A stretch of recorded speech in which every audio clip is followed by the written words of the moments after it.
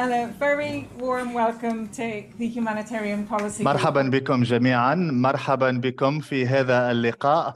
أنا مديرة منظمة العمل الإنساني، وفي السنتين الأخيرتين عملنا أو قمنا بتنظيم هذه اللقاءات على الإنترنت، ونحن سعداء جدا لنراكم وجها لوجه هنا مع ODI. لدينا أكثر من 700 شخص قاموا بالتسجيل هنا على الإنترنت، ونحن سعداء جدا بلقائهم. في هذا المساء سوف نتحدث على الأمور السياسية المتعلقة بالأعمال الإنسانية والتدخلات الإنسانية، وسوف نتساءل هل عدم الالتزام بالحياد يمكن أن يكون مفيدا في هذه الوضعيات. ولا يمكنني أن أتصور أنه هنالك أفضل من الزملاء الموجودين معي. أدالينا كومال، وهي تعمل في معهد إيشاك من سنغافورة، وكما تعرفون أدالينا كانت المديرة التنفيذية لمركز آزيان الذي يقدم الدعم والتدخل الإنساني. على يسار أدالينا أود أن أرحب بفاروق حبيب، وهو المدير التنفيذي لمنظمة أصحاب القبعات البيض أو ما يسمى بالدفاع المدني السوري. وعلى اليسار أيضا تاتيانا أولوشي، وهي مديرة منظمة أوكرانية. وعلى اليسار فيونا تالي، وهي مديرة المركز الخاص بالعمليات الطارئة في منظمة الهلال الأحمر والصليب الأحمر في جنيف. ونبدأ بطرح السؤال: هل الأعمال الإنسانية يجب أن تبقى على الحياد في تدخلاتها في أوكرانيا واليونان وماينمار؟ وهذه الأسئلة ليست بالجديدة. هنالك أحاديث طويلة حول حاجة الأطراف الدولية للحفاظ على الحياد لكي تضمن النفاذ والتدخل في سياقات النزاع. وهنالك أيضا حجج تقول أن البقاء على الحياد هو ضرب من انتهاك الأخلاق، وهذه أسئلة شرعية، ولكن ما يمكن أن نجيب عنه اليوم وخاصة بالتركيز على أوكرانيا وماينمار هو الاعتراف بأن أخذ أو الاستفاف يمكن أن يكون صعب جدا بالنسبة للمنظمات المحلية التي تجد نفسها في وضعيات محفوفة بالمخاطر. وما نراه أيضا هو ارتفاع في الوعي على التهديد على سمعة المنظمات الدولية التي ينظر إليها كمحايدة وكطرف يتعامل مع مختلف الأطراف المتنازعة. وما نراه أيضا هو أن هنالك تعليقات في HPG و HPN حجج حول الحاجة لتكثيف الدعم للتدخل الإنساني قائم على التضامن، على المقاومة والعدالة الاجتماعية. إذن في الأجندة مواضيع ثرية ودسمة، وأود أن أحث الجميع خاصة الموجودين على الإنترنت ويتابعونا على الإنترنت أن يرسلوا أسئلتهم وتعليقاتهم على الشات، وسوف نحاول إدراجها في النقاش وعندما نصل إلى الأسئلة والأجوبة. هنالك أيضا صيغة اللغة المكتوبة، ولدينا أيضا الترجمة العربية الفورية. إذا ما كنتم تريدون استعمال تويتر يمكن أن تستعملوا تويت HPG. ونبدأ مع أدالينا حول المقال الذي كتبتيه. في هذا المقال طلبتي اعتماد مقاربة سياسية أكثر وضوحا في علاقة بميانمار، وأن الأطراف الآسيوية خاصة الدول الآسيوية يجب أن تتوقف مع التنسيق في التدخلات الإنسانية مع حكومة ميانمار، وأن تتعامل مباشرة مع المنظمات الدولية والمنظمات العابرة للحدود. أولا أريد أن أسألك لماذا هذا الطلب ولماذا تدعين في مقالك نحو مقاربة أكثر صرامة وأكثر وضوحا مع حكومة ميانمار؟ شكرا على هذه الدعوة، شكرا لويندي على نشر المقال على المنصة وعلى إعطائي الصوت لي شخصيا كأندونيسية أهتم أكثر بالمواطنين في ميانمار لكي يقاوموا ولكي يعبروا على أصواتهم اللا مسموعة في بلادهم. شكرا لك. وللإجابة على سؤالك، لماذا التدخل الإنساني، الحديث على التدخل الإنساني، هذه عملية أنا انخرطت فيها عندما عملت مع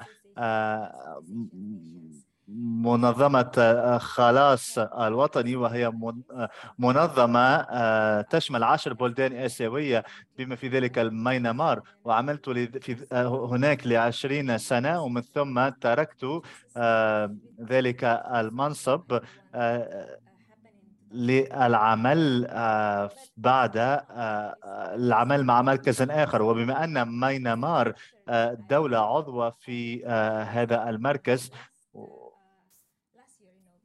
وأنهيت هذا العمل في شهر أغسطس السابق، وطلب منا من طرف السلطة العليا في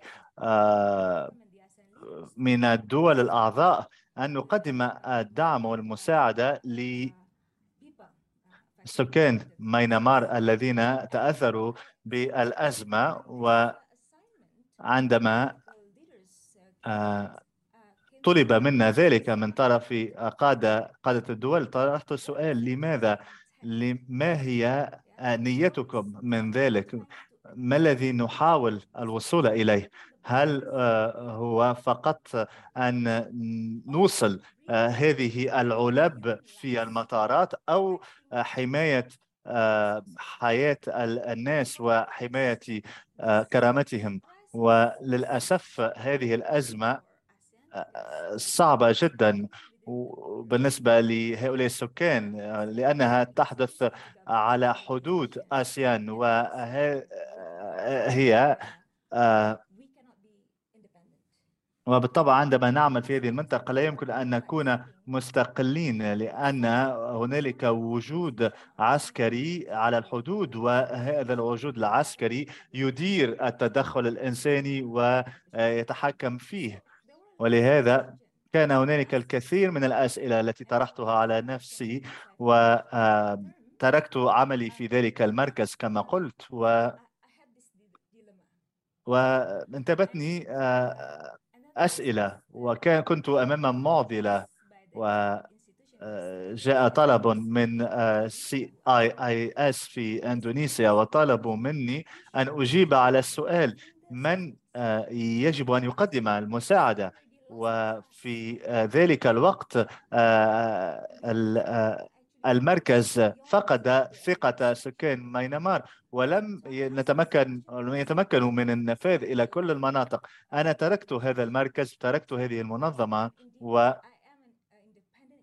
وكنت مستقلة، وطرحت أو تعاملت مع هذا السؤال، ومن ثم قلت أن من يجب أن يقدم المساعدة الإنسانية لسكان ميانمار هم الأشخاص الموثوق فيهم من سكان ميانمار، وهذا ليس نحن، ليست المنظمات السياسية، وليست هذا المركز، بل الأشخاص الذين يحظون بثقة سكان الميانمار، لأنه في خضم الأزمة عندما كانوا يهربون من هجمات الهوتا، الطريقة أو كيفية تقديم المساعدة ومن يقدم المساعدة أهم من المساعدة في حد ذاتها. وكذلك القيادة تعني أن نتخلى عن المسؤولية عندما يكون ذلك لازما. وعندما كتبت المقال قرر في ذلك الوقت قرروا أنهم لن يعملوا مع الهوتا، وكان هذا قرار القادة المحليين. وقرأت مقالا من طرف هوغو سليم وقلت لنفسي ها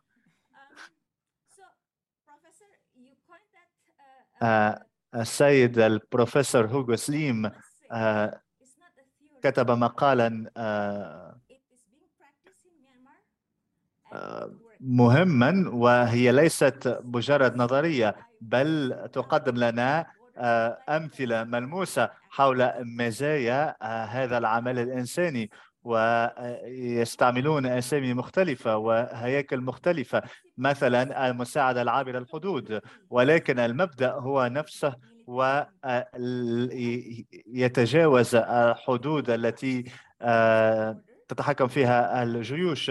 لا يستعملون شاحنات كبيرة، هي مجموعات محلية، مجموعات إثنية أو عرقية محلية تعمل في مناطق عرقية مختلفة طوال الحدود. قاموا بإنشاء منظوماتهم وهياكلهم الخاصة، ولديهم خبراتهم ومقاربتهم، ويعرفون كيف يتحركون ويستجيبون بطريقة سريعة وناجعة، ويتمكنون من التأقلم مع التطورات والتغيرات على الأرض، وهم يتحلون بمرونة كبيرة وقادرون على التعايش مع كل الأزمات والطوارئ. والعديد منهم هم لاجئون أنفسهم، وهذا يسمح لهم ببناء علاقات وطيدة وتوطيد الثقة، وهم قادرون أيضا على تنظيم معاملاتهم داخل البلاد بأنفسهم، ولا يعلنون عن أنفسهم وأين يعملون وكيف يعملون، ويكتمون المعلومات إذا ما كانت هذه المعلومات قد تضعهم في خطر وتضع مجموعاتهم في خطر، وأنشطتهم غير لا يتم تغطيتها ولا يتم تداولها في وسائل الإعلام. وفي خضم الأزمات السياسية خاصة في حالة ميانمار، من المهم أن نأخذ في عين الاعتبار هؤلاء الأشخاص الهاربين من الهوتا وهم غير مرئيين في الساحة. من يقدم المساعدة أهم من المساعدة في حد ذاتها. ولماذا يجب على المجتمع الدولي أن يساعد هذا النوع من المساعدات؟ هنالك أسباب عديدة تحدثوا عنها في المقال، ولكن أعطيكم مثالين. أن هذا سوف أن التعويل على الهوتا لتوسيع المساعدات الإنسانية وهم، لأن الهوتا هم مصدر العنف ومصدر الأزمة، وسيستعملون ذلك لتوسيع نطاق سلطتهم، ولن يسمحوا أبدا بالتدخل المحايد للمساعدات. ثانيا، هنالك أيضا جانب آخر متعلق بالنقص، والمساعدات الذاهبة إلى ميانمار تتنافس مع مساعدات تذهب إلى أزمات سياسية أخرى، والموارد محدودة داخل البلاد. ولهذا عوضا على مرور عبر هذا الجسر الذي يحد من الموارد، أليس من الأفضل أن نوجه هذه الموارد وهذه الأموال والمجهودات نحو اتجاهات أخرى؟ والملاحظة الأخيرة من جانبي أن هنالك قائمة طويلة من الأسباب على وقف التعامل مع الهوتا، وهم بالطبع مجموعة عسكرية عرقية تعتبر ذات أغلبية، وهم ليسوا فقط غير مشروع لا يحظون بالمشروعية، ولكن أيضا لا يحظون كذلك بالشعبية، ولا يحظون بأي قاعدة دستورية. ولهذا بالطبع أدعو إلى وقف التعامل مع الهوتا، وبالطبع هنالك خيارات أخرى لدعم المساعدة الإنسانية في الميانمار، وهذا خيار موكول لنا، وكلنا أمامنا هذا الخيار لكي نتبعه وأن نختار العمل مع الأطراف المحلية. ولهذا إذا ما توفر لكم هذا الخيار، وإذا ما كانت بإمكانكم أن تقوموا بشيء جيد، لماذا تصبحون الملاك الشيطاني.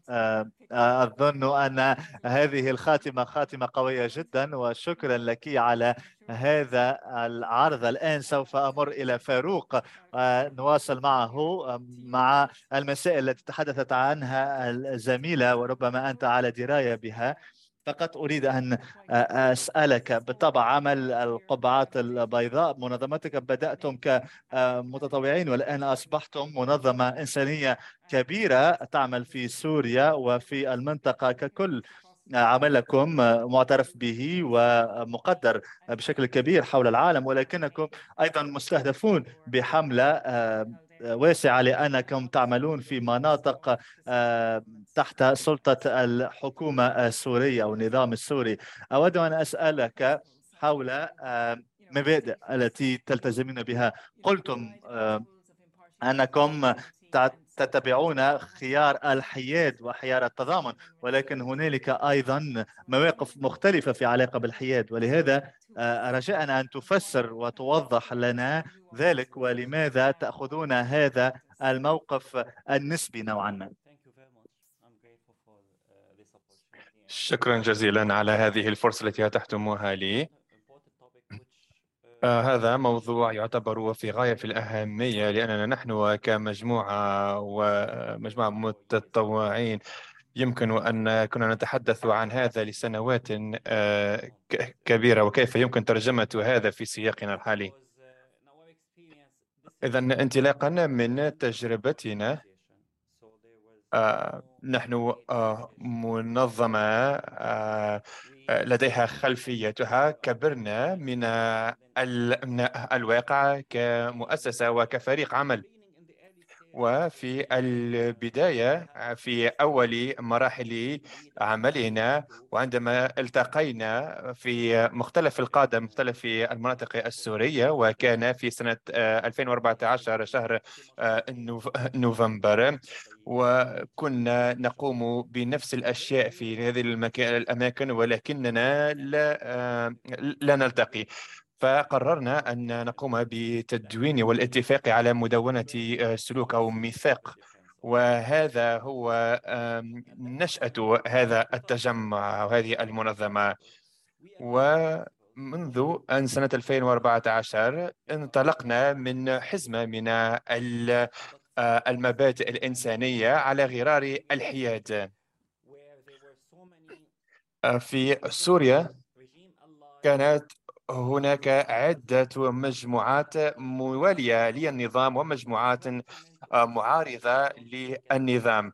نحن كأشخاص أو كفريق محايد تماما أو كمنظمة اتفقنا أن حيادا أن لن نتموضع مع أي أحد من هذه المجموعات. فاهتمامنا الكبير هو مستقبل سوريا. هل سيكون مجتمع محافظ أو مجتمع منفتح؟ هل سيكون يميني أو يساري؟ هل سيكون نظام برلماني أم رئاسي؟ هذه كانت أهم نقاشاتنا في ما بيننا، وهكذا قمنا بترجمة الحياد، أننا نكون حياد كبير بين أولئك الذين يقذفون القنابل على رؤوسنا والأطفال الذين يحتمون في أحضان أمهاتهم.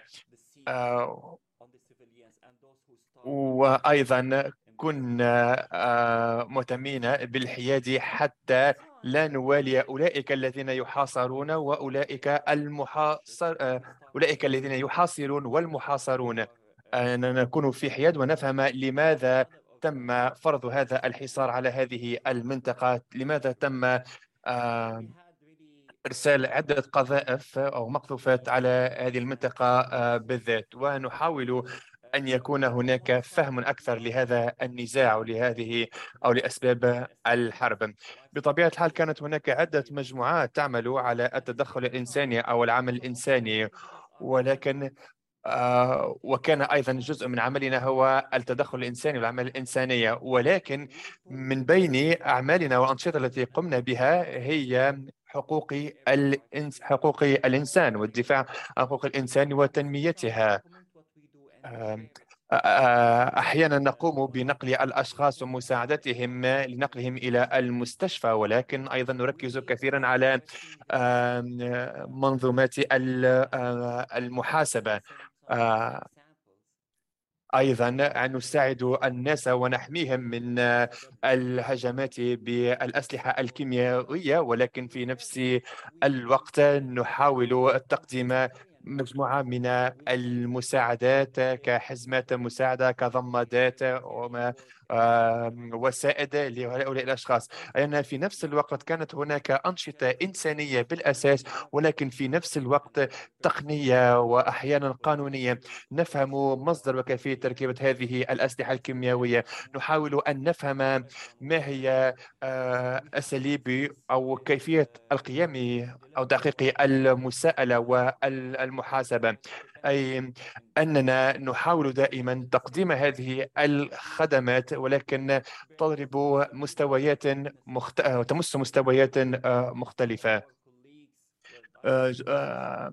عدد كبير من زملائنا كانوا ضحية هذا العمل الإنساني، وكانوا ضحايا جرائم الحرب التي شاهدناها.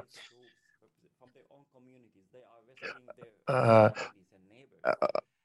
وعندما كنا نساعد الأشخاص لم يكن هناك أن هذا الفريق يساعد فقط مجموعته أو قبيلته أو قريته أو مجتمعه، ولكن كنا نساعد الإنسان. نحاول دائما أن نفهم أصل المشكل وليس مسببات المشكل. مثلا تدخلنا كثيرا في الحصول على سيارات إسعاف، ولكن جلها تم تدميرها أو إرسال مقذوفات عليها أو حتى حرقها. ولكن عندما نتحدث مع المانحين نقول لهم يجب أن لا تفكروا فقط في إرسال الضمادات والأغطية والأفرشة وسيارات الإسعاف، ولكن حاولوا أن توقفوا الحرب، لأن كلما أرسلتم إلينا حزمات مساعدة إنسانية كلما زادت القذائف وقذائف الهام التي تسقط على رؤوسنا وعلى هذه السيارات. أيضا عملنا كثيرا على مشكلة التضليل الإعلامي، لأن هناك عدة تعامل كثيرا مع الإشاعات والمعلومات المغلوطة التي تضلل المواطنين. كانت هناك عدة أسئلة نحاول تشريك فيها عدة أشخاص وفاعلين في المجال الإنساني، ولكن أول شرط للتدخل والعمل هو الحياد، أي أنه لا يمكن أن نتحدث عن تقديم مساعدة إنسانية وتكون موالي سواء للمعارضة أو موالي للنظام. في كل مجموعات عملنا نحاول دائما أن نفهم أسباب هذه المعاناة. آه، نقوم أحيانا بالتدخل في الحصول على الطعام لتقديمها للمناطق التي تم محاصرتها أو النظام فرض عليها حصار. بطبيعة الحال لا تعتقد أن الأمر بتلك السهولة، ولكن تدخلنا من جانب إنساني بحت على الأقل تقديم حزمة الأغذية، خاصة في الأماكن المحاصرة أو في الأماكن التي تم فرض حصار عليها. بطبيعة الحال كانت هناك عدة نقاط تفتيش. في كل نقطة تفتيش يتم تفتيش هذه الحزمات وهذه الأطعمة، يتم أحيانا بعثرتها، ولكن من نقطة تفتيش لنقطة تفتيش أخرى نصمد ونحاول أن نصل إلى هذه الأماكن المحاصرة. وصدقوني في لحظة من اللحظات لم تعد حياتنا أو مشاكلنا هي ذات الأهمية، ولكن في كيفية توصيل وإيصال هذه المساعدات. شكرا جزيلا، يعني مداخلة في غاية الأهمية. أعطي الكلمة إلى تاتيانا. إذا منذ التدخل السوري في أوكرانيا ورأينا أن جل منظمات المجتمع المدني الأوكراني تدخلت لتقديم المساعدات الإنسانية. ويمكن أن نقول أن أكبر المنظمات التي تقدم مساعدات إنسانية في العالم هي موجودة في أوكرانيا. بطبيعة الحال تقولون أنكم تلتزمون بالحياد الكامل، ولكن في هذا العمل التضامني الإنساني هل يمكن أن تحدثينا أكثر كيف تقومون بتدخل إنساني تضامني ولكن محايد في نفس الوقت؟ شكرا على الدعوة. أنا أيضا سعيدة جدا وأتشرف بأن أكون في حضرة متحدثين في قيمة المتدخلين الموجودين معكم. التجربة الخاصة بنا في أوكرانيا في الاستجابة للأزمة الإنسانية تبرز أن هنالك مبادئ وقيم إنسانية مثل الحياد والاستقلالية. هذه مبادئ كانت تحكم عملنا وكانت بمثابة القوة الدافعة لعملنا. كما قلت منظمة المجتمع المدني ككل في أوكرانيا التفت حول الأعمال الإنسانية منذ بداية الهجمات في نهاية شهر فبراير، وكان هنالك تضامن كبير، موجة كبيرة من التضامن والمرونة في أوكرانيا. وبالنسبة لمركزنا نحن كنا نعد الاستجابة لموجة كبيرة من الهجرة والنزوح، وكنا نعد العدة لذلك، ولكن كنا حقيقة منبهرين بعدد المتطوعين الذين جاءوا للعمل معنا. والإمدادات أغلبها كان يأتي من منازل أشخاص تأثروا شيء لكي يشربوه أو ليأكلوه، كذلك إمدادات أو لوازم للأطفال وللنوم، وكذلك كان هنالك أشياء موفرة من الحكومة. وما شاهدناه في ذلك الوقت هو تضامن كبير من طرف المجتمع، وكل طرف لعب دورا مختلفا.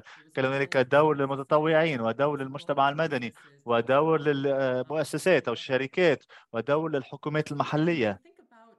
وعند التفكير في القوة الدافعة للإنسانية، وأريد أن أفسر هذه النقطة. ما الذي ما هو هذا المبدأ، مبدأ الإنسانية humanity؟ هذا يعكس الأساس أو الأصل الذي نشترك فيه جميعا. عندما نفكر في المساعدة الإنسانية نفكر في الأشخاص الذين نقدم المساعدة لهم، والقدرة على أن نرى الجانب الإنساني فيهم وأن نستجيب إلى هذه الحاجة الموجودة فيهم. وما شاهدناه في عملنا في كاليتاس هو أنه هذا ليس فقط الأشخاص الذين يتلقون هذه المساعدة، ولكن الأشخاص الذين يقدمون كذلك المساعدة، وأن نرى بعض الإنساني في أنفسنا وفي الآخرين. وهذا يعكس ويبرز الجانب الإنساني فينا وفي الآخر، ويصبح بمثابة الشيء الجميل الذي يبرز لنا الكرامة الإنسانية والجمال في الهوية الإنسانية والقدرة على رؤية الآخر. تشير أنه من المهم أن نفهم ما نعنيه بأن نكون إنسانا، أن نتقاسم هذه الإنسانية فيما بيننا. هنالك مكونات مختلفة بالطبع. هنالك الجانب المادي، الجانب الجسدي، ولكن ما اكتشفناه، وأنا كنت سعيدة لأن أدرين تحدثت عن ذلك، أن الاحتياجات المادية هي فقط نصف الكأس. وما اكتشفناه هو أننا نحتاج ذلك الدعم النفسي والاجتماعي، وأن نبقى وأن نقابل ذلك الشخص الذي يخرج من الأزمة بتعاطف. وهذا مهم جدا للشخص الذي يتحصل على المساعدة وكذلك للشخص الذي يقدم المساعدة. النقطة الأخرى المهمة هي متعلقة بالجانب المجتمعي، وعندما يأتي الأشخاص الحصول للمساعدة في مركزنا ما يرونه هو ليس فقط علبة مساعدة، ولكن شخص يستمع وينصت إليهم ويعيد ذلك الشعور بالثقة والقدرة على الوقوف مجددا وعلى المشي مجددا. وفي نفس الوقت هنالك إحساس بالانتماء والمواصلة، وأن بعد ذلك الإحساس بالحاجة يمكن أن تواصل أن تكون مرنا وأن تتعامل مع هذه الوضعية. وأظن أن هذا يحدث من خلال العمل المجتمعي، من خلال التضامن المجتمعي، ومن خلال إرجاع حس الثقة بين الأشخاص. ولهذا عند التفكير في العنف والحروب الحروب تحطم هذا البعد الإنساني، تحطم أيضا هذه العلاقات الإنسانية وعلاقات الثقة. وما نجده في عملنا هو أن المساعدة الإنسانية يجابه ويكون في تيارا يعكس ذلك، يرجع ويعيد تأسيس السلام والثقة والعلاقات الصحية الإنسانية، وذلك الإحساس بالانتماء للبشرية وللإنسانية. وبالطبع عندما نفكر في مهمتنا وكيف نجد هويتنا نجدها من خلال بناء العلاقات. ولهذا هذا إحساس الإنسانية وإحساس التضامن الإنساني مهم جدا في المساعدة الإنسانية. وهنالك أمثلة لأشخاص آتوا لنا للحصول على المساعدة، وبعد الحصول على المساعدة عادوا وأصبحوا متطوعين. وهنالك العديد من الأمثلة للأشخاص الذين كانوا نازحين وتحصلوا على المساعدة ثم عادوا كمتطوعين أو حتى كموظفين معنا. وعندما أقوم بزيارات لطاقمنا في أماكن مختلفة، في كل زيارة دائما هنالك عضو يشكرني على كونه في هذه الحركة، حركة كاليتاس، وتقديم المساعدة للآخرين والخروج من إطاره الشخصي ورؤية الناس يتعافون من محنهم وأزماتهم. وأظن أن ما أريد أن أقدمه هنا هو أن المساعدة الإنسانية وأن المبادئ الإنسانية لا تقتصر على الشخص الذي يكون في حاجة. ألا هنالك بعد إنساني فينا جميعا، وأن المساعدة الإنسانية يجب أن ترجع الجانب الإنساني فينا بكل في جانبيه، في جانب الشخص الذي يقدم أو يعطي والشخص الذي يستلم ويستقبل. وهذا ما سيجعلنا نواصل حياتنا وازدهارنا كبشر. أظن أن هذه الأفكار أفكار متصلة بما تحدثنا عنه في علاقة بالهوية والتضامن وعلاقات الثقة، وأنا متأكدة من أن هذا سوف يكون أيضا متداولا في النقاش. فيونا، أنا أريد أن أتحدث معك الآن. أنت كنت دائما تشككين في الحياد في السابق، وفي مدونتك تتحدثين على الحيادية وعلى دور ICRC في عملها الإنساني. وأظن أن مدونتك يمكن أن تكون ذات فائدة، لأنها تتحدث على الحيادية وعلى التضامن والعلاقة الموجودة فيما بينهما. والآن هنالك جدال حول المقاومة الإنسانية وأشكال جديدة من الحياد وأشكال بديلة للعمل الإنساني، وربما نضعهم أمام بعضهم البعض. أن التضامن بالنسبة لبعض المنظمات، خاصة المنظمات الوطنية، هي تصطف مع الشعوب، والمنظمات الدولية تحافظ على الحياد. ولهذا أردت أن أستمع إليك وكيف ترين ذلك من منظور عملك. شكرا جزيلا على الدعوة. أنا سعيدة جدا أن أكون معكم. منذ 20 سنة كنت في الجانب الآخر من النقاش أن نستغني عن الحيادية، ولكن الآن موجودة هنا بوجهة نظر مختلفة. سأبدأ بالسؤال الثاني المتعلق بالحيادية والحياد في مواجهة التضامن. هذين اللفظان ليس متناقضان في أي قاموس، لن نجده أنهما متناقضان. أظن أن العمل الإنساني هو أفضل وأحسن طريقة لإبراز التضامن مع أفراد من البشرية، من الإنسانية كما تحدثت تاتيانا. هذا ما نسميه، هذا في أصل العمل الإنساني. ولكن بالطبع هنالك مبدأ العمل الإنساني، ولكن إذا ما آمنا جميعا أن الأشخاص لديهم الحق متساوي في حياة كريمة على الأرض، فبالطبع سنتعامل مع الجميع بحياد بدون أي تمييز أو بدون أي تفرقة فيما بينهم. هذه هي المبادئ. وبعد ذلك هنالك اعتبارات عملياتية، والحيادية هو موقف عملياتي وليس موقف أخلاقي. محاولة أن نجد طريقة الفضلة للوصول لهؤلاء الأشخاص الذين هم في حاجة وفي محنة وفي يمرون بأزمات. وهذا الموقف يمكن اعتماده. بالطبع من الجيد أن يكون هنالك مستقلين، والاستقلالية لازمة لكي نكون محايدين. وسوف أفسر لكم التحول الذي حدث بالنسبة لي في التسعينات. في بداية التسعينات عملت في منطقة طوارئ وأزمات في الصومال في 92 و900 وألف.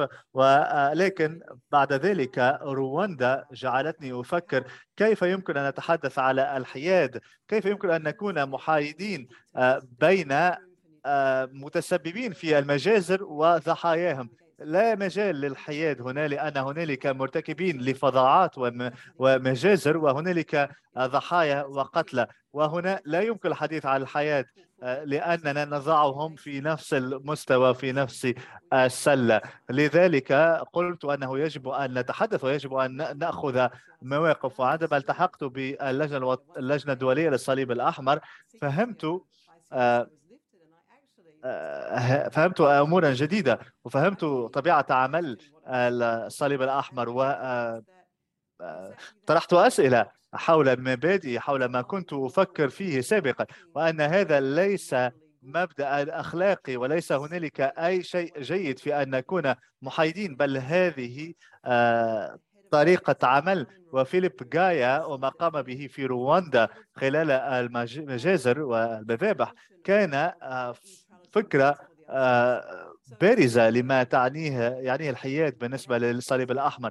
كان مدير البعثة في كاغالي، وكان يعمل مع يونيسيف، وفي كل يوم كان يخرج بسيارة إسعاف في كاغالي ويتوقف مع المجرمين ويحاول أن يأخذ الضحايا منهم. وتمكن من مرور بسيارة الإسعاف ويمر من نقاط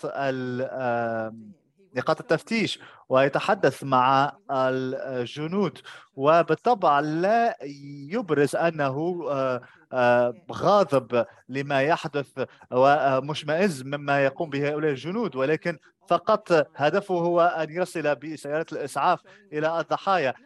الأمر بالطبع لا يرتبط بالعواطف. كلنا لدينا عواطف ولدينا أحاسيس ولدينا ما نحب وما نكره، ولكن لا يجب أن نبرز ذلك لكي نتمكن من الوصول إلى أكثر قدرة على النفاذ وعلى الوصول.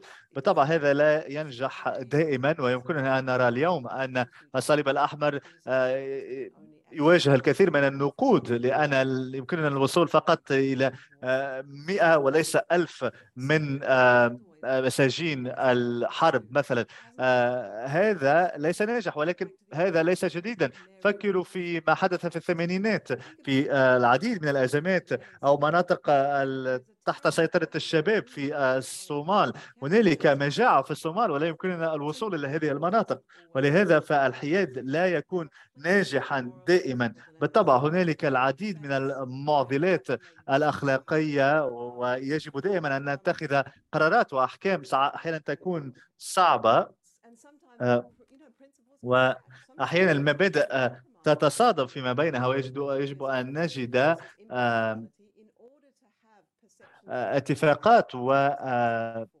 وهذا ما حدث في دارفور عندما كانت هنالك شاحنات تصل إلى القرى أين يتواجد المزارعون. لم نكن نريد أن يخرجوا ويذهبوا إلى المخيمات اللاجئين والنازحين، ولكنهم كانوا يتحركون وكانوا يريدون الحصول على الطعام، وقلنا لهم لا تحتاجون إلى الطعام، أنتم الآن لا تحتاجون إلى الطعام، ولكن إلى متى يمكن أن تواصلوا المفاوضات إلى أن تكتشفوا أن هذا خطر بالنسبة لهم؟ لهذا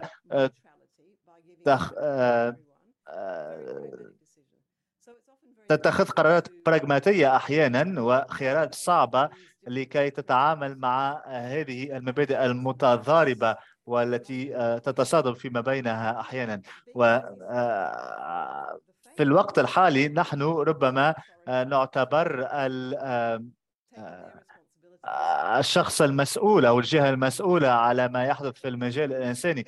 اتفاقية جنيفا تم التوقيع عليها من كل الدول حول العالم، وتفرض على كل الدول أن تحترم الأمور الإنسانية وأن تحترم أحكام اتفاقية جنيف. وبالطبع هذه التزامات مناطة على كاهل الدول، والتدخل الإنساني ضروري عندما تكون الجهات الأخرى أو الدول غير راغبة في الالتزام والاستجابة إلى التزاماتها. وبالطبع نحن نرث هذه المسؤوليات عوضا عنهم.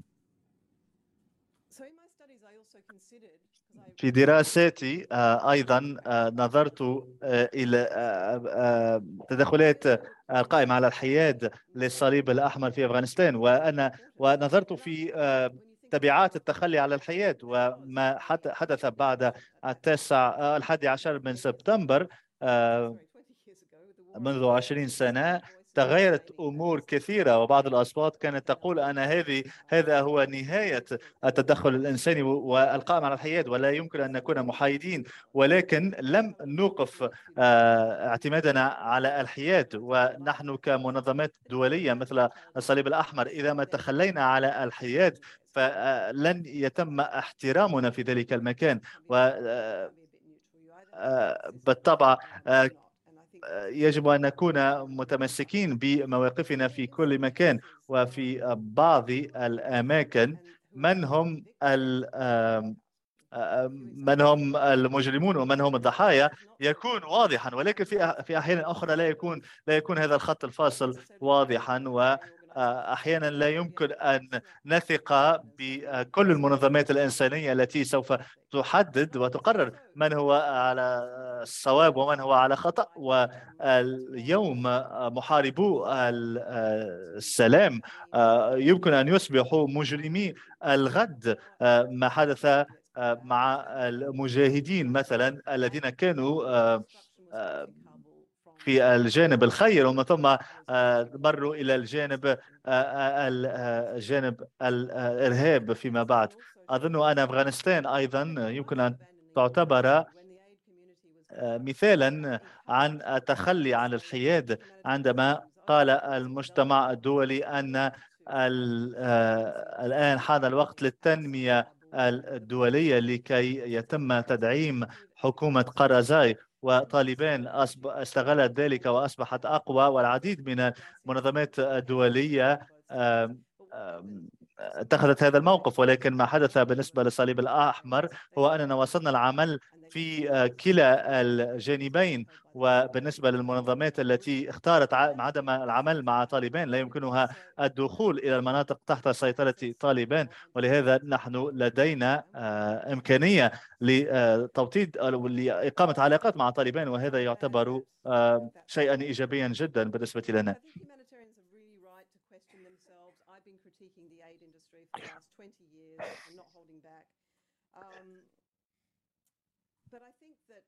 أعتقد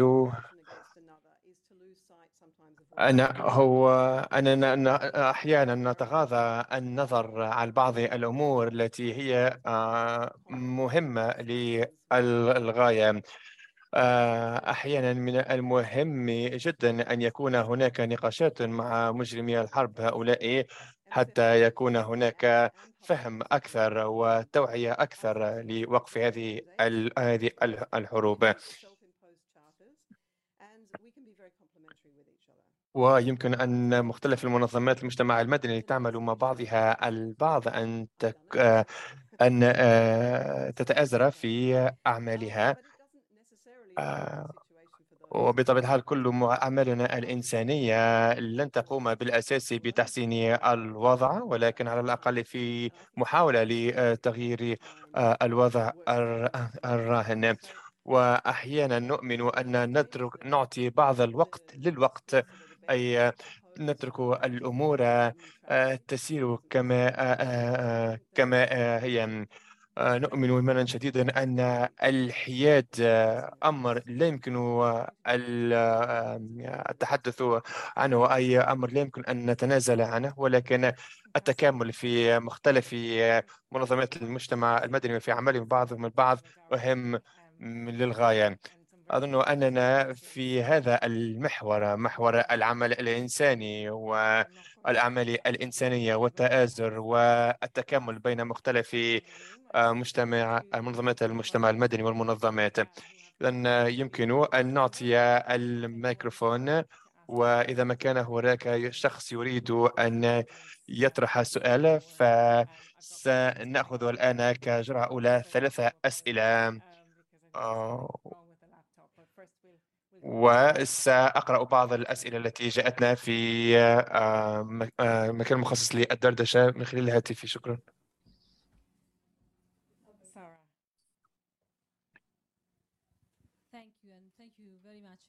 شكرا جزيلا جميعا على هذه الملاحظات التي قدمتموها. لطالما آمنت أن العمل الإنساني يجب أن يكون متكاملا، ويجب أن يكون هناك تنسيق بين مختلف المتدخلين في العمل الإنساني. وفي الواقع هناك وصم في العمل الإنساني أن هذه المنظمات لا تعمل فقط من أجل التدخل الإنساني ومساعدة الأشخاص ومساعدة الضحايا، ولكن ليس لديها، لا تتمتع بهذا الحياد الكامل.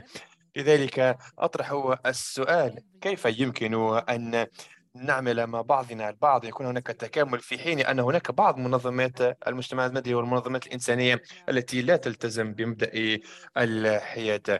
نعم، أوافقك الرأي أن هناك هذه الوصمة التي ترتبط دائما في منظمات المجتمع المدني. لا يمكن أن ننفي أن الحاجة للعدالة والتضامن مهم للغاية، أكثر حتى من المبادئ التي يعمل بها الاتحاد الأوروبي، أو التي ورثوها منذ مئات السنوات.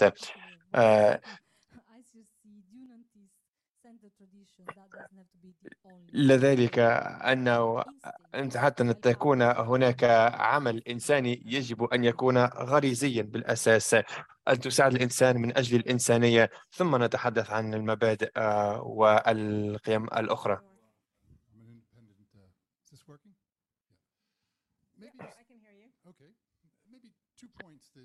ربما سأريد أن أتحدث عن نقطتين أساسيتين، واستمتعت كثيرا بهذه النقاشات. إذا ما فكرنا بالإنسانية أو نظرنا إلى التدخل الإنساني من زاوية أخرى، أن المنظومة التدخل الإنساني في العالم هذا يمكن أن يجعلنا نخطو خطوة إلى الخلف ونقول: هل نحن حقيقة نعيش في هذا العالم، كله تمييز، كله قتل، كله حروب. وهذا يجعلنا نفكر ما هي أهم القرارات التي نتخذها. أحيانا أن تلتزم بالحياد الكامل قد لا يؤدي بالنتائج التي نطمح الوصول إليها. هناك اتجاهات أخرى. لماذا لا نشارك في عملية اتخاذ القرار؟ حيادنا أحيانا لا يؤدي بنا إلى آه، مساعدة الأشخاص. السؤال الثاني أو النقطة الثانية تتعلق السياسة الأمريكية. آه،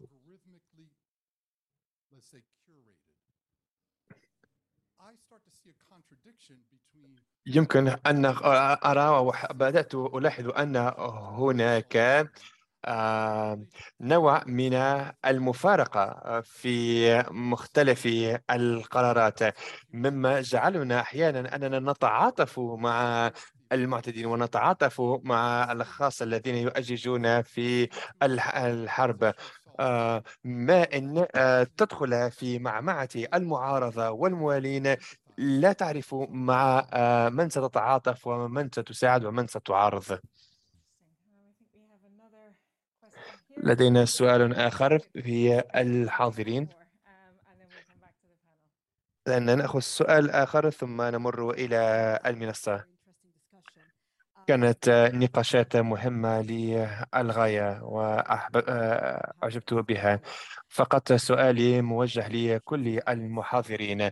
من بين الافتراضات التي أن العمل الإنساني وهندمة عند الهندسة العمل الإنساني دائما يقودها منظمات المجتمع المدني ومنظمات محايدة، ولكن فيما يتعلق بالقطاع الخاص، كيف يمكن القطاع الخاص أن يدلي بدلوه؟ كيف يمكن أن تكون هناك حملات مناصرة ومشاركة أكثر من قبل القطاع الخاص ويساعد في هذا العمل، تقديم الأعمال الإنسانية؟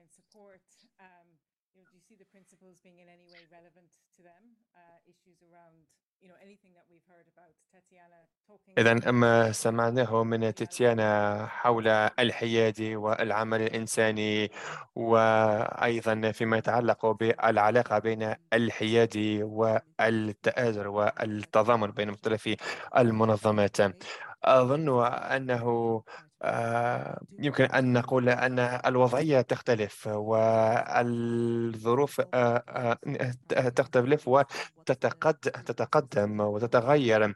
أولا يجب أن يكون هناك فهم جيد للسياق المحلي حتى نعرف ما هو الغرض والهدف من هذا العمل الإنساني. يمكن أن نتحدث الآن ليس على عمل إنساني ولكن منظومة تقديم العمل الإنساني، وهنا يمكن أن نبدأ في التفكير في تشريك فاعلين آخرين في تقديم هذا العمل. شكرا جزيلا سوزان. محاضرات مقنعة للغاية، خاصة فيما يتعلق بالتضامن، التآزر والحياد. ويمكن أن أقول انطلاقا من تجربتي الخاصة كمتدخلة خاصة، وكيف يمكن في المملكة المتحدة وكيف يمكن أن تلتزم بالحياد، وأيضا كيفية التعامل مع مختلف قرارات الحكومة.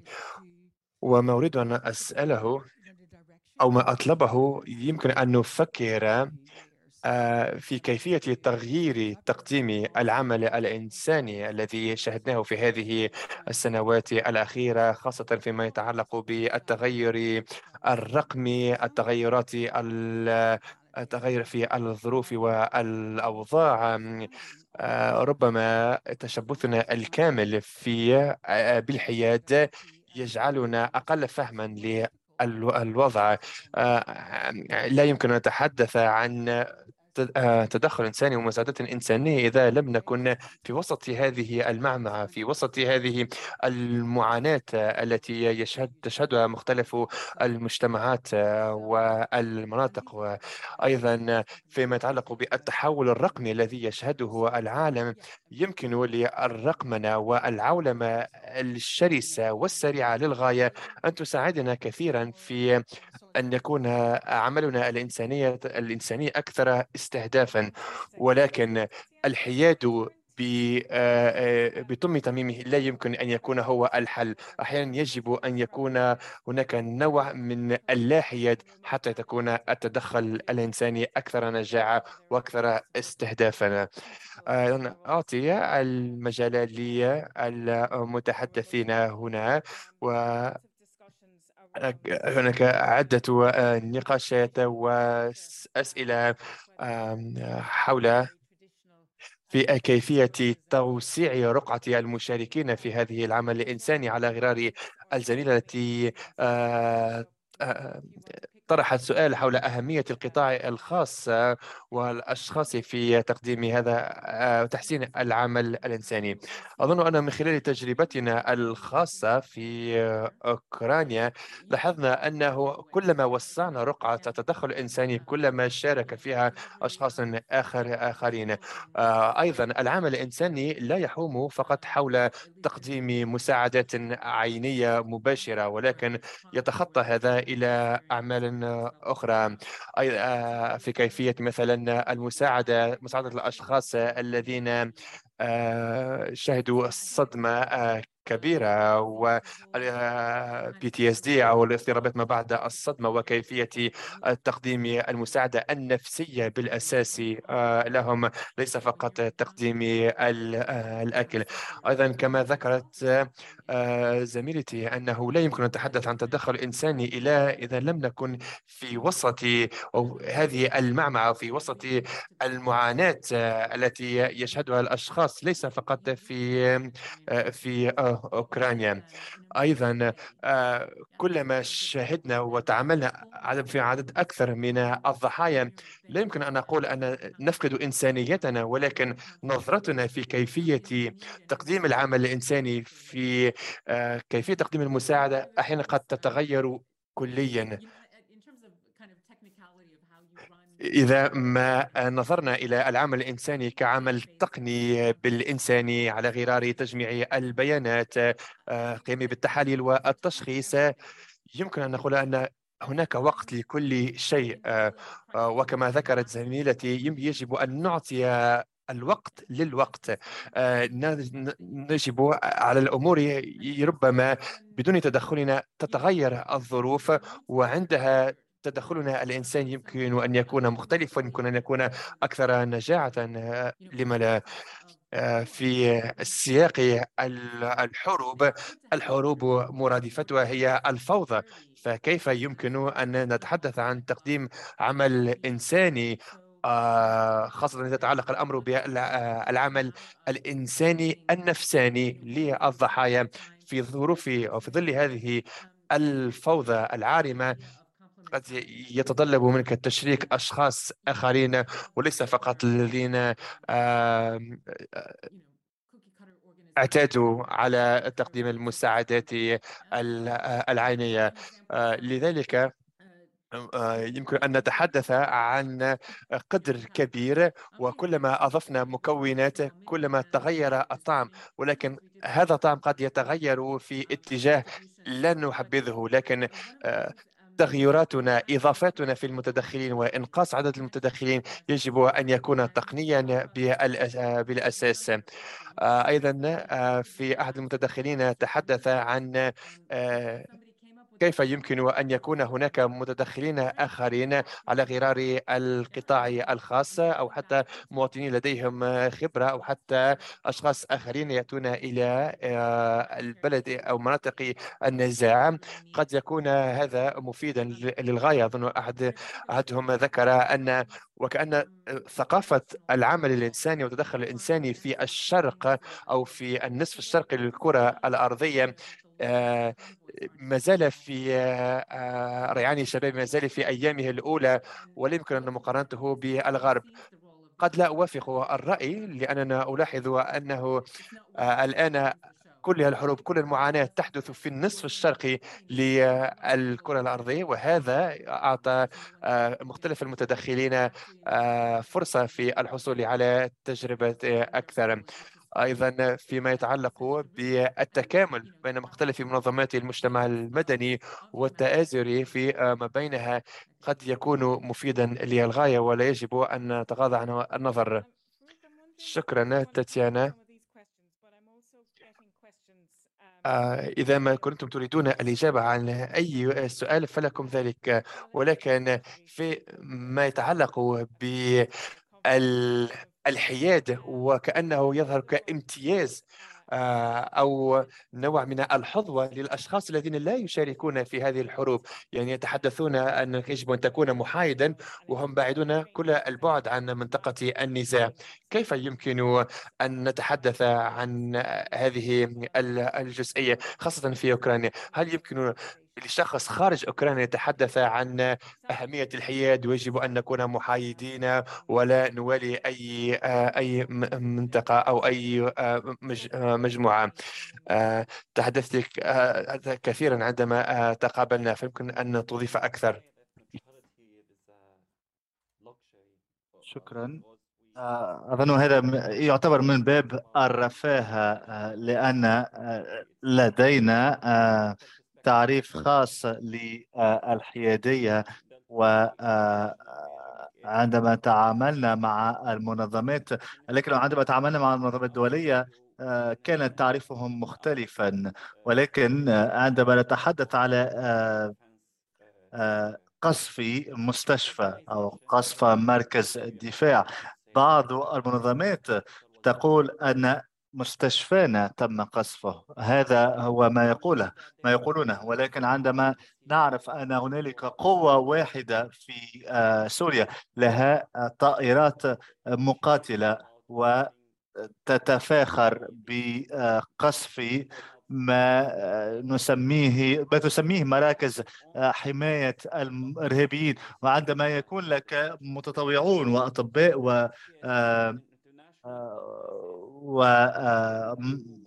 ومرضى موجودين في المستشفى يقولون لنا لا يجب أن تتحدثوا عن ذلك، يجب أن تبقوا محايدين. ولكن هؤلاء متطوعون، هؤلاء أطباؤنا، ولكن نحن لا يمكننا أن نقول أنها طائرة روسية قامت بالقصف.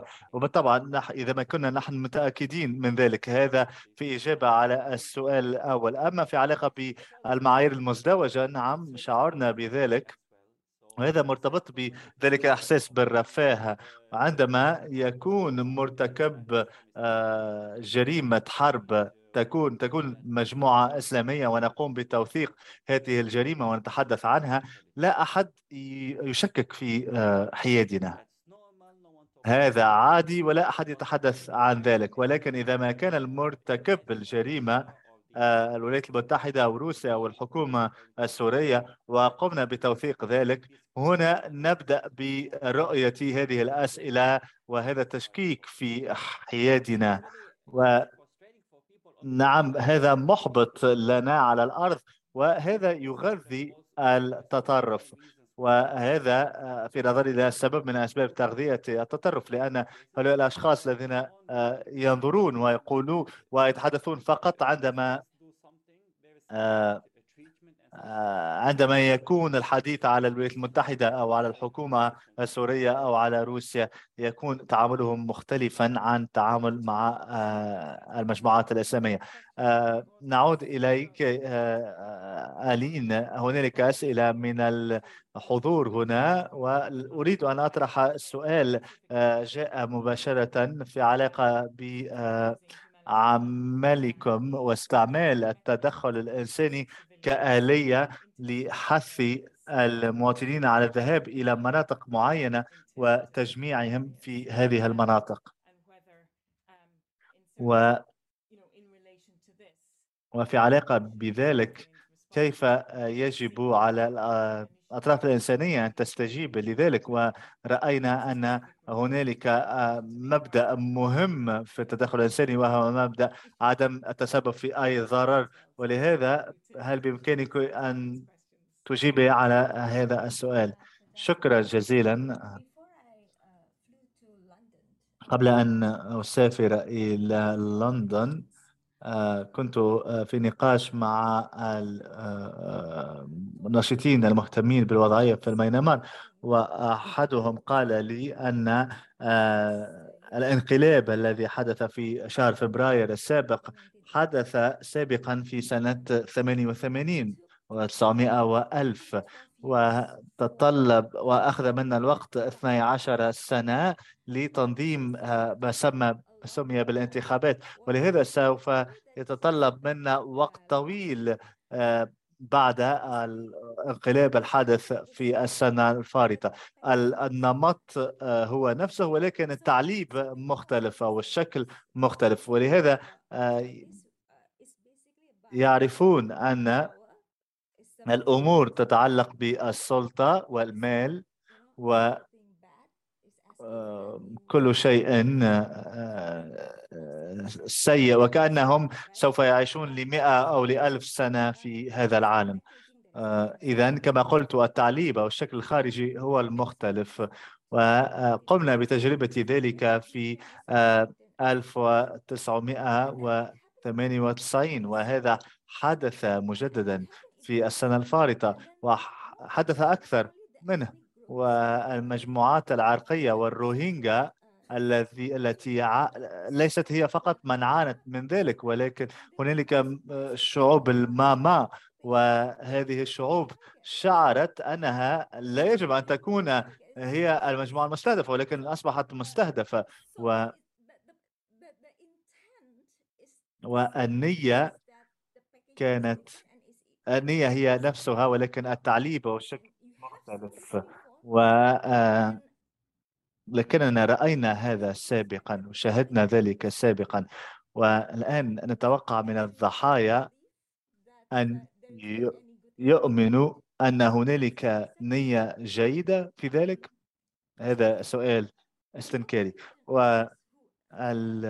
إذا ما كانت الأطراف الإنسانية التي هي ضحايا ونازحون، هل سوف يكترثون بالحديث عن الحياد وعن المبادئ الإنسانية؟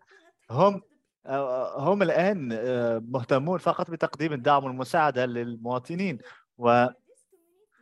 وهنالك مجتمع، هنالك أطفال يقتلون وهم يتقاسمون نفس الإثنية أو نفس العرق معهم، وهنالك أشخاص آخرون أيضا من أعراق مختلفة ويجب مساعدتهم، ويعرفون كيف يقومون بذلك من 1998، والآن الوضعية أصعب. ما الذي نتوقع منهم أن يقوموا به؟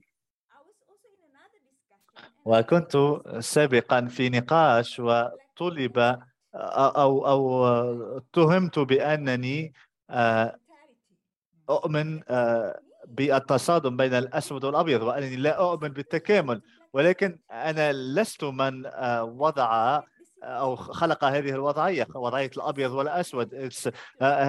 هذه الهوتة هي التي قامت وتسببت في ذلك، والآن يجب على المجتمع الدولي أن يختار الصف الذي سوف يختاره، ورأينا ذلك في 1998 والروهينجا أعطوا المثال وعانوا معاناة كبيرة. هل سوف نقع في نفس الفخ مرة أخرى، في هذه الحفرة مرة أخرى؟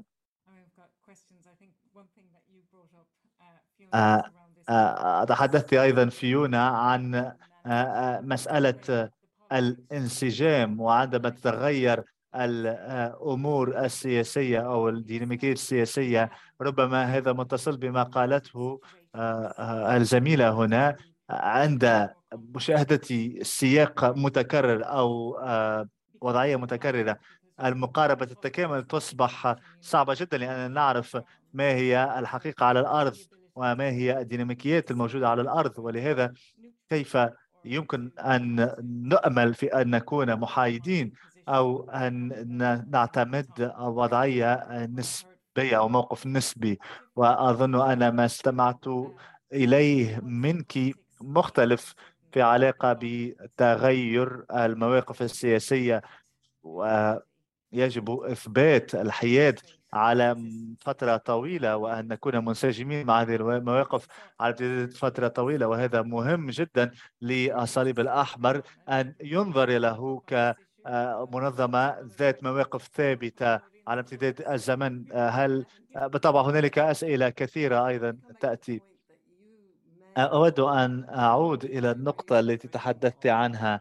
أنا لست متأكد أني أتفق معك في فكرة أن الحياد آه، تجعلنا نفكر في التبعات السلبية لأعمالنا. تحدث على مخيمات في إثيوبيا، والمساعدة الإنسانية كانت فخا لكي يتم إرسال الناس إلى الجنوب ولكي يعانوا من الملاريا. ولكن هذه معضلة أخلاقية، والمعضلة بالطبع ليس فيها إجابة صحيحة أو إجابة خاطئة. يجب أن نقوم بموازنة الأمور السلبية والإيجابية والضرر أو الفائدة على المجتمع المحلي. والحياد لا يعني أن نركز فقط على المساعدة الإنسانية فقط. أما في علاقة بالسؤال الذي طرح حول الشتات أو الجاليات الموجودة في الخارج، ما تقدمه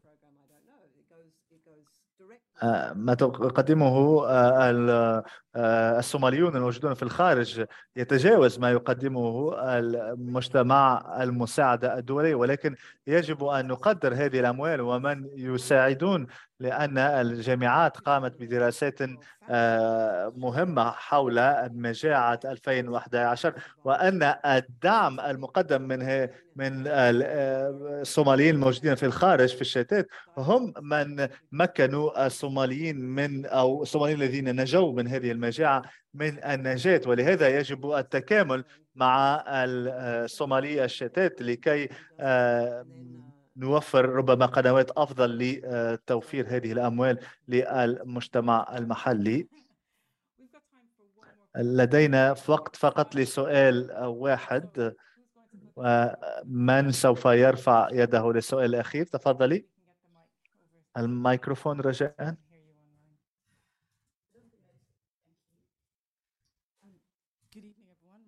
مساء الخير. أنا نيمة حسن، وأنا مديرة الاتحاد الصومالي للمساعدة، نعمل من الصومال.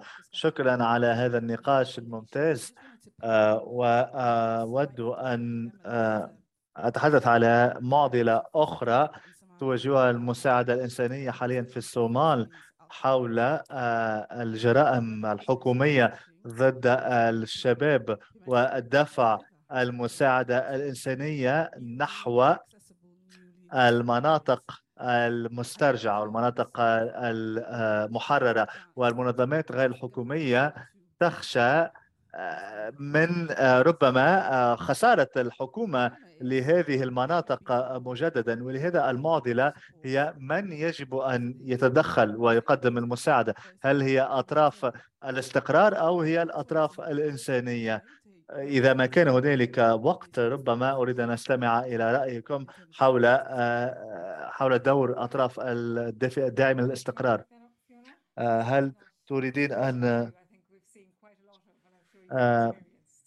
هل تريدين أن تجيب على هذا فيونا من تجربتك؟ نعم، استغلال المساعدة الإنسانية لأهداف سياسية له تاريخ طويل، وهذا السؤال سؤال صعب لأن هنالك معاناة على الأرض. ولهذا فالمعادلة يجب أن تكون ما هو الجيد وما هي الفائدة التي سوف نقوم بها، وما هو الضرر وما هي الحاجيات الموجودة. تذكر ما قمنا به في الصومال، عملنا مع ميليشيات، عملنا مع عربات بأسلحة رشاشة لكي نتمكن من الوصول إلى المناطق.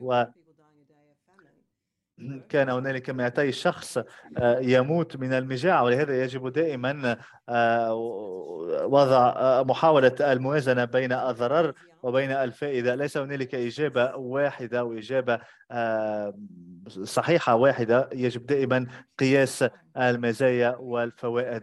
أظن أننا وصلنا إلى النهاية. والميكروفون. مرحبا،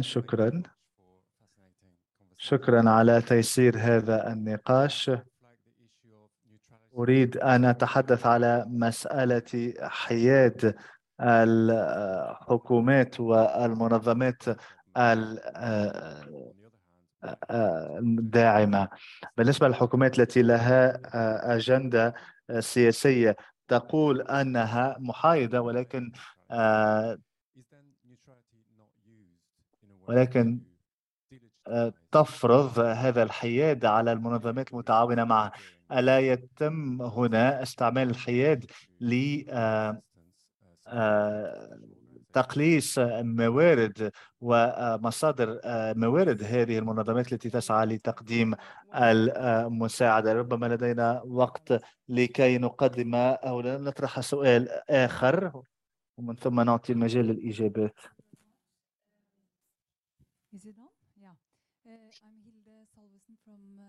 أنا هيلدا من المنظمة الإنسانية النرويجية.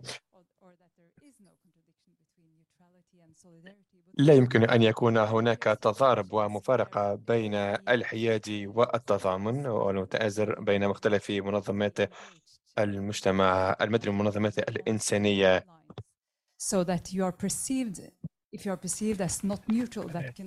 إذا ما أردنا أن يكون هناك حياد كامل فقد يؤدي هذا إلى تعريض الآخرين لنوع من المخاطر. أحيانا عدم حيادنا هو الذي يؤدي بنا إلى تقديم الخدمات التي نريد أو نبتغي تقديمها. شكرا جزيلا. اسمي كارلوس اسبيرا، نأتي من فنزويلا. من بين الأمور التي تحدث في فنزويلا أن التدخل الأمم المتحدة الإنساني، خاصة بالتنسيق مع منظمة المجتمع المدني المحلية، ومن الأمور المطلوبة أو المعادلات التي تستعملها الأمم المتحدة هي الحياد. ولكن في فنزويلا ليست لدينا قاعدة بيانات موثوقة أو مصادر موثوقة للحصول على بيانات صحيحة. فجل منظمات المجتمع المدني أحيانا تتبادل معلومات في مجملها خاطئة. ومن أجل العمل مع المنظمات الإنسانية الدولية يجب أن نتميز وأن نتحلى بالحياد. ولكن إلى الذين يعيشون داخل فنزويلا أحيانا الحياد قد يكون صعب نوعا ما. ما هو الفائدة من الحصول على هذا النفاذ من أجل مساعدة الأشخاص؟ لا يمكن أن نتحدث عن حماية دون أن تكون لديك حماية. تاتيانا،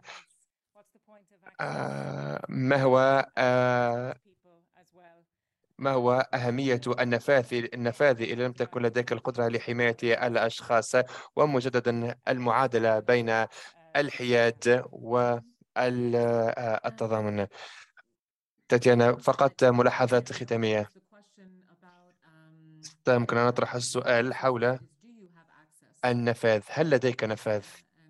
هل يمكن الوصول بطريقة سهلة؟ لا يتعلق الأمر فقط بالمشي أو المسيرة أو السير والحصول على النفاذ، ويمكن أن نقول أو إلى أي مدى يكون هذا النفاذ ناجحا. أعتقد أو كان هناك سؤال حول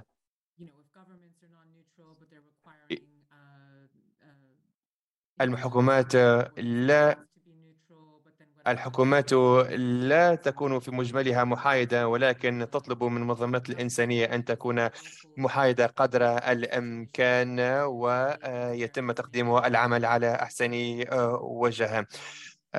هذا بالنسبة لي أنه عبارة عن فسيفساء. ويبدو لي الأمر أن النقاشات بمستوياتها المختلفة يريدون الحصول على أجوبة، ولكن يجب أن نتخلى قليلا عن إطار العمل القديم.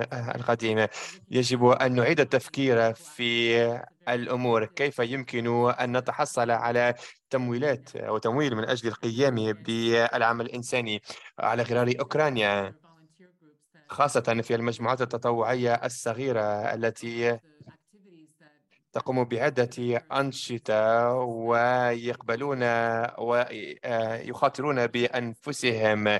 يمكن أن نتحدث مطولا كيف يمكن أن نصل إلى هذه الأشخاص وهذه المجموعات، ولكن في خضم كل هذا يجب أن يتم أو يقع المواصلة العمل بمختلف الطرق، سواء القديمة أو الجديدة. ولا أظن أن الأوكرانيين يحصلون على الأجوبة لمختلف أسئلتهم.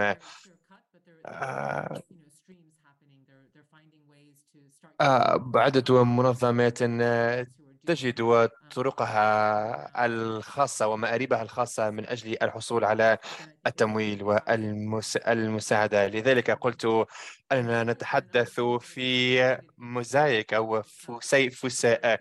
الصورة غير مكتملة، لا يمكن أن نتحدث عن مسار يبدأ من نقطة A ينتهي بنقطة B أو مسار مكتمل.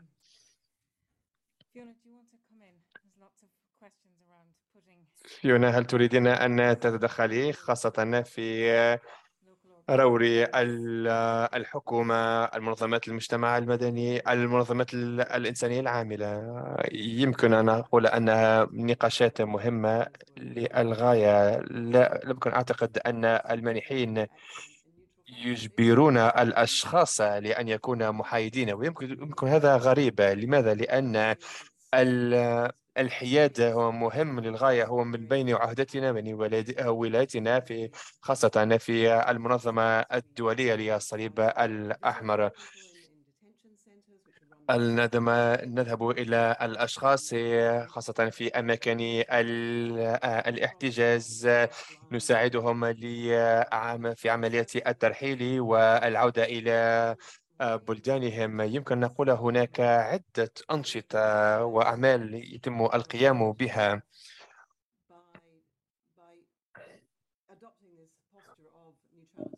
وأحيانا يجب أن ننتدب مفهوم أو نعتمد على مفهوم ما بعد الحياد من أجل تقديم بعض العمل الإنساني، ولا أظن نفس الشيء لكل المتحدثين كل المتدخلين. يمكن أن نقول أن هناك وصفة سحرية يعتمدها الكل. سأخذ إذا فيما يتعلق بالمثال الفنزويلي، نعاني من نفس الشيء في سوريا.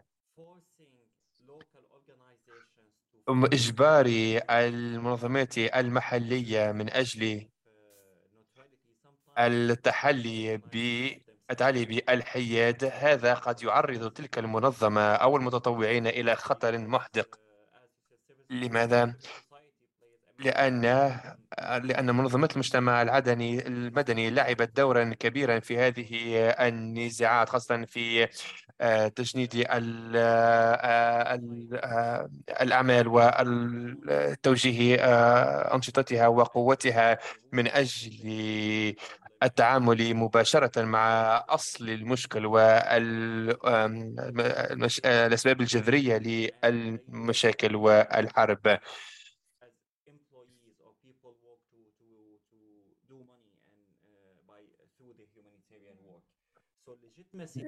لذلك يمكن أن نتحدث هنا عن الشرعية هذا العمل، ويمكن أن نتحدث عن شرعية دون أن يكون هناك شفافية من المجتمع ككل. لذلك أفهم على المنظمات على غرار المنظمة الدولية للصليب الأحمر، وكيف أنه يجب أن يعتمدوا ويتحلوا بالحياد قدر الإمكان، وهم لا يعملون في سوريا، ولا يمكن أن يكون لديهم يعني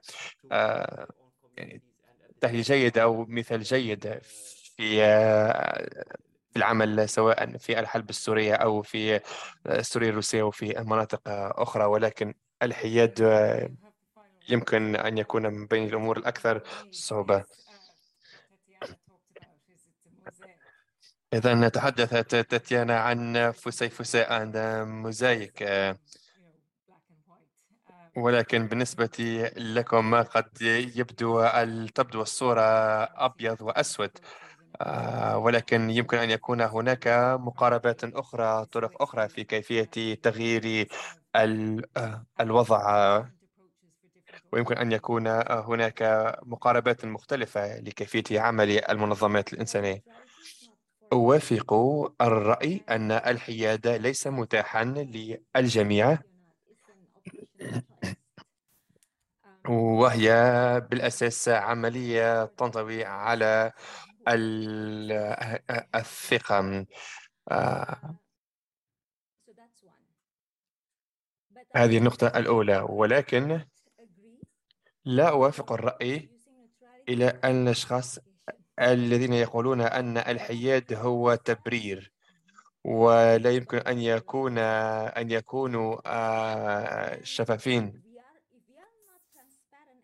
وإذا لم نكن شفافين قدر أو نتحلى بالشفافية، فإن هذا قد يؤدي إلى خسران أو فقدان الثقة. إذا ما كان هناك داعمون، وعندما نتحدث عن داعمين نتحدث عن الحكومات، لما لا نقولها صراحة منذ البداية؟ أن في هذه الدولة نحن نخاف من العقوبات السلطوية، من عقوبات السلطة، إذا ما لم نكن محايدين. لذلك فنحن نتحلى بالحياد، ولكنه مفروض علينا. لذلك لا يجب أن يتم إجبار أي أحد أن يتحلى بالحياد في أي منطقة أو في أي دولة ما.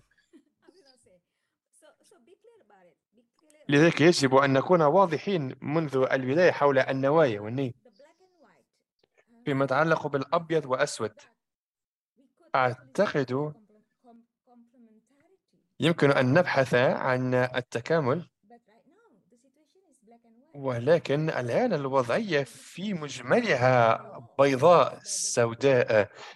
مثلا الهوتة ويطلب ليس فقط من الفاعلين الإنسانيين وحتى الفاعلين الإنسانيين المحليين،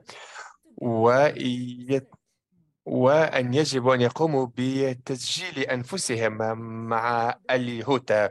وإذا لم يتم تسجيل أنفسهم مع الهوتة فسيتم ملاحقتهم قضائيا، وهذا ما يجعل في الأمر أن يكون أبيض وأسود كما ذكرت. لا يمكن أن نتحدث أو يكون هناك منطقة رمادية، لا، للأسف. في الآن إما أن تكون الوضع أسود تماما أو أبيض تماما. لا ذكر أحدهم لا يمكن أن تجبر أي شخص أن يكون محايدا، وهنا على كل شخص يريد أن يعمل في مجال تقديم العمل الإنساني أن يكون محايد. فيونا تحدثت عن الموزايك أو الفسيفساء. لا أظن أن هناك فسيفساء في دولتي أو في منطقتي. في دولتي ما زلنا إما يمين إما يسار، إما أبيض أو أسود. شكرا جزيلا. آمل أني أعطيت الكلمة لكل الحاضرين وخاصة في الذين يشاركون عن بعد عبر الإنترنت. أريد أن أقدم شكر جزيل لمختلف المتحدثين والذين طرحوا أسئلة من قبل الحضور. شكرا جزيلا. شكرا تاتيانا للمشاركة في هذا النقاش من كييف. شكرا إيناس. شكرا التي من زميلة من أندونيسيا. وفيونا شكرا جزيلا للحاضرين للحضور شخصيا للإدلاء بدلكم في هذه النقاشات. ويمكن أن ننهي بالتصفيق على كامل هذا الاجتماع. شكرا جزيلا.